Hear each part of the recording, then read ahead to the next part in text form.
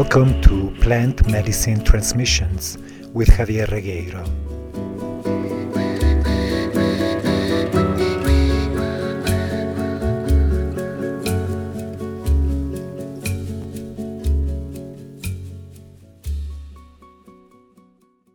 In this episode, I would like to explore and share with you my insights in regards to judgment, shame, and guilt.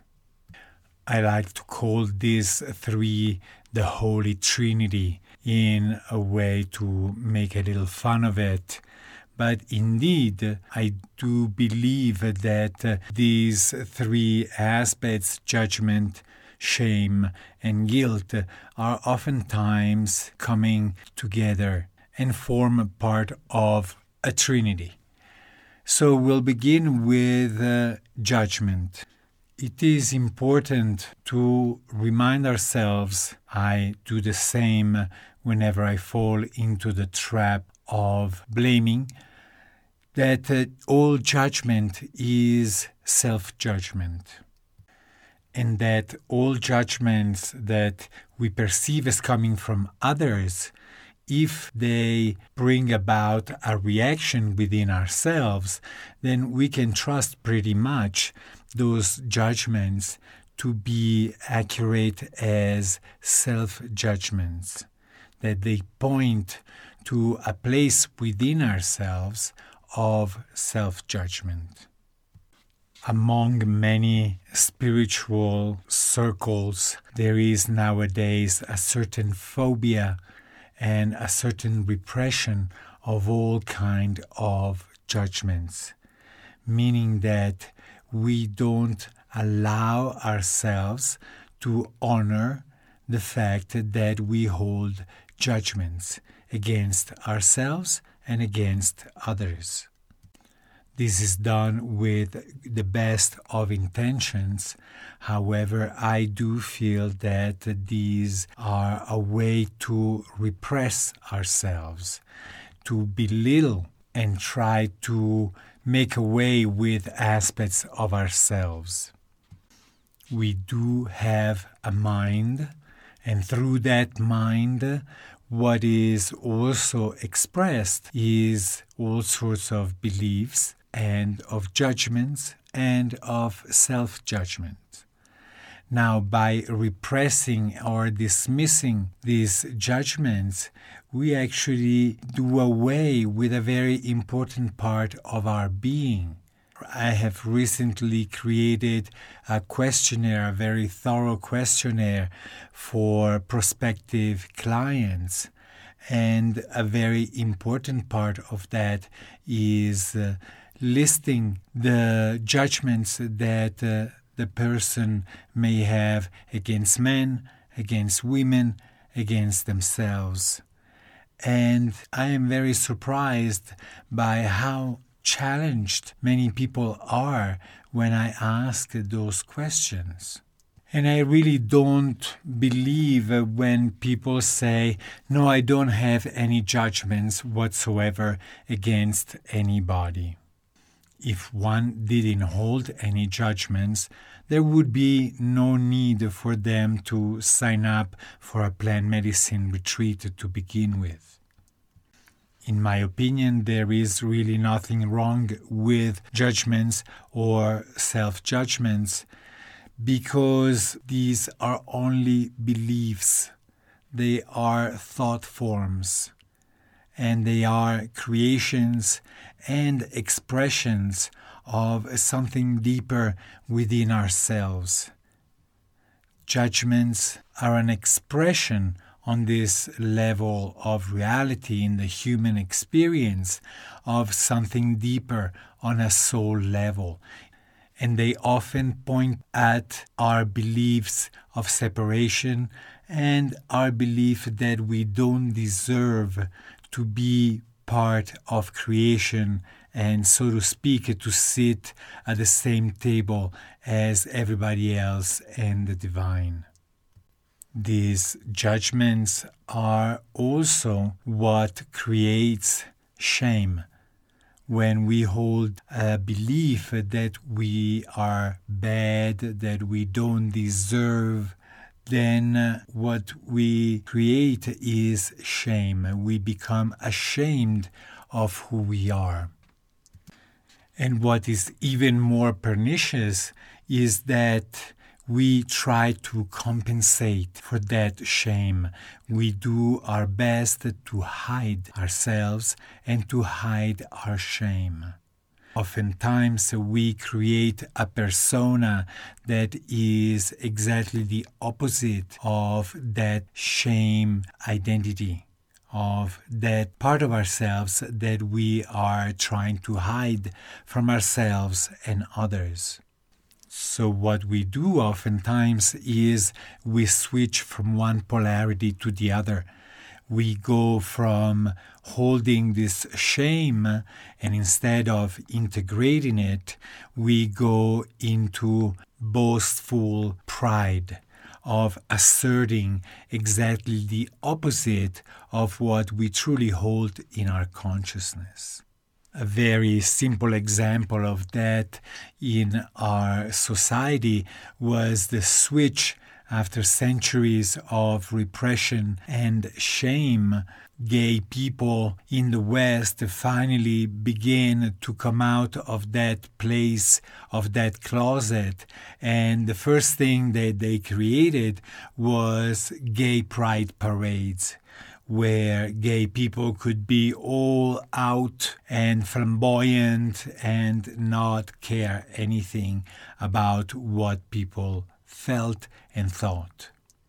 There sure isn't anything wrong with being proud of who one is, but in many cases we just flipped from one side to its opposite without ever truly integrating that identity of shame and the beliefs that were at the roots of that shame. The worst consequence of holding shame in our consciousness is that we hide. We hide not only from ourselves, but we hide from the world at large. We are not fully present to our friends, to our communities, to the world in general. And that is a great loss for ourselves as well as for the world at large. The reaction of wanting to compensate for our shame does result in a striving to become the best that we can. However, there is no hiding from our own shame. And what this creates is a kind of Dr. Jekyll and Mr. Hyde kind of situation that does not feel spontaneous in any way, but feels oftentimes more like the reality, which is we are wearing a mask. We are not being honest, and we are not being open about who we are. We are in hiding. And furthermore, secrets hold a lot of psychic energy. I know from my own experience how holding on to a secret is sapping our energy. We are always on guard, trying to keep that secret as such, instead of relaxing and letting it out. I don't know in other parts of the world, but in the Western world, it looks like we are born and grow up always with this expectation voiced by others as well as from within ourselves that we should be perfect, that we should come out of the womb all-knowing, all-understanding, and without making any mistakes, when in reality we are here to learn, we are here to grow. But we do live in a culture of a lot of expectations, of projected expectations and internalized expectations. And before we know it, whatever it is that we may perceive as not okay according to social standards or spiritual standards, we begin to hide. We begin to hide natural aspects of who we are, simply parts of who we are. And we begin to live in fear of being found out and in shame. The last key word is guilt. Guilt is a sign that we indeed hold the belief that who we are or who we may not be, what we did or what we failed to do is wrong. And the price for not behaving according to standards or laws is punishment. What happens is that we keep our supposed wrongdoings secret, but deep down, anybody who holds any guilt is going to seek consciously or unconsciously that punishment, because it's perceived that this is the only way to atone for that guilt, to atone for those terrible crimes. It is statistically confirmed that most criminals actually go back to the scene of the crime or do things in order to be found out, because it's only by being found out and finally getting the punishment that deep down they believe they deserve that their minds and their spirit can be at peace. Oftentimes that punishment is coming directly from within ourselves, in not allowing ourselves to live our lives fully and in broad daylight. But quite often that punishment we invited, we created as coming from others, in order to relieve ourselves of our guilt. And then what we do is we disown that experience. We may complain about it and say, I have nothing to do with this. I am a victim of somebody else's abuse. We hold on to the righteousness of holding that position of polarity and blaming others for dear life and for as long as possible.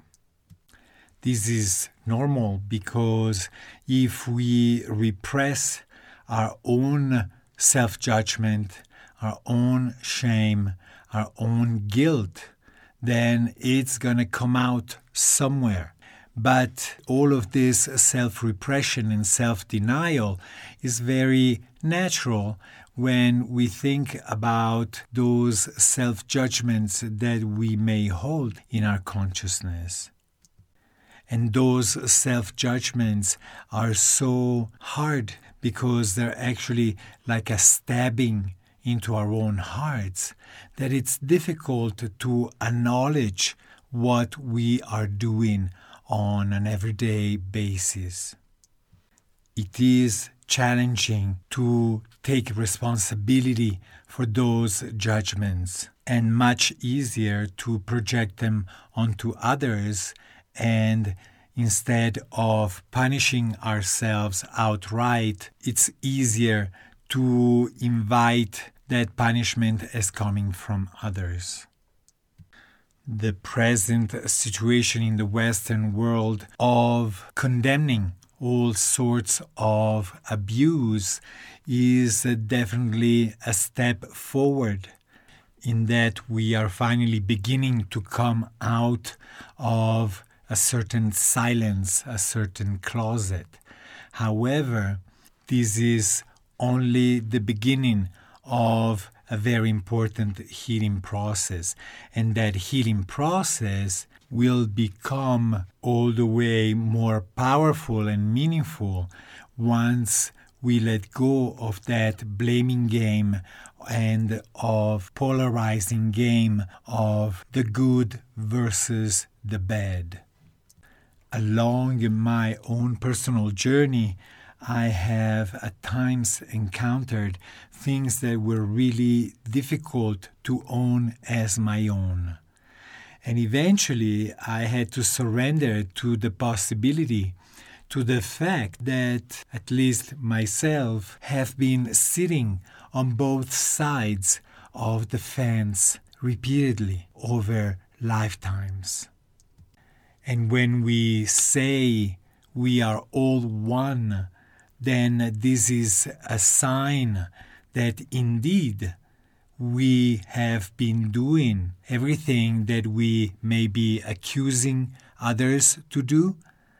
And therefore, true compassion is about accepting that we are part of this big, mysterious creature, and that as part of that, we also touch on all experiences, all human experiences, and to blame and to condemn aspects of this strange creature called human species is a way to condemn ourselves as well.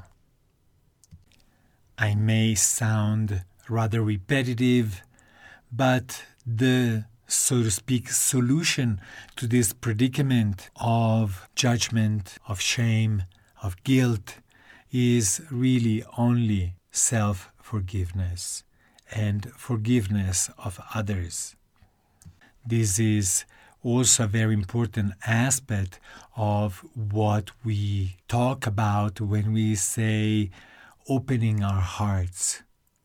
All that judgment comes from our minds, whereas when we open our hearts to ourselves, finally we can forgive ourselves, we can accept ourselves just as we are.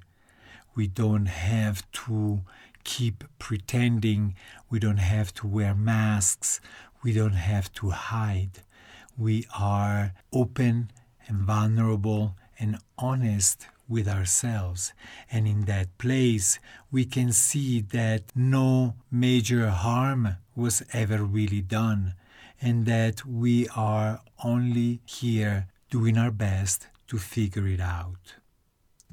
When we truly forgive ourselves and accept ourselves and see ourselves and our journey in a more expanded light, then we can offer others truly heartfelt forgiveness. We can stop being constantly on the lookout for perpetrators, for predators, for criminals, and instead what we can see is a reflection of ourselves. And in those instances where somebody else or society at large is affecting us in an unpleasant way, we can also take responsibility for that experience. And we can begin asking ourselves, what is this experience really telling me and trying to teach me? Once again, I am being reminded of the words of a client and dear friend who said, this is not happening to me. This is happening for me. All the challenges, all the unpleasant experiences that we may invite into our lives consciously, and particularly those that we invite unconsciously, are for our best benefit, no matter how unpleasant they may be. Blessings.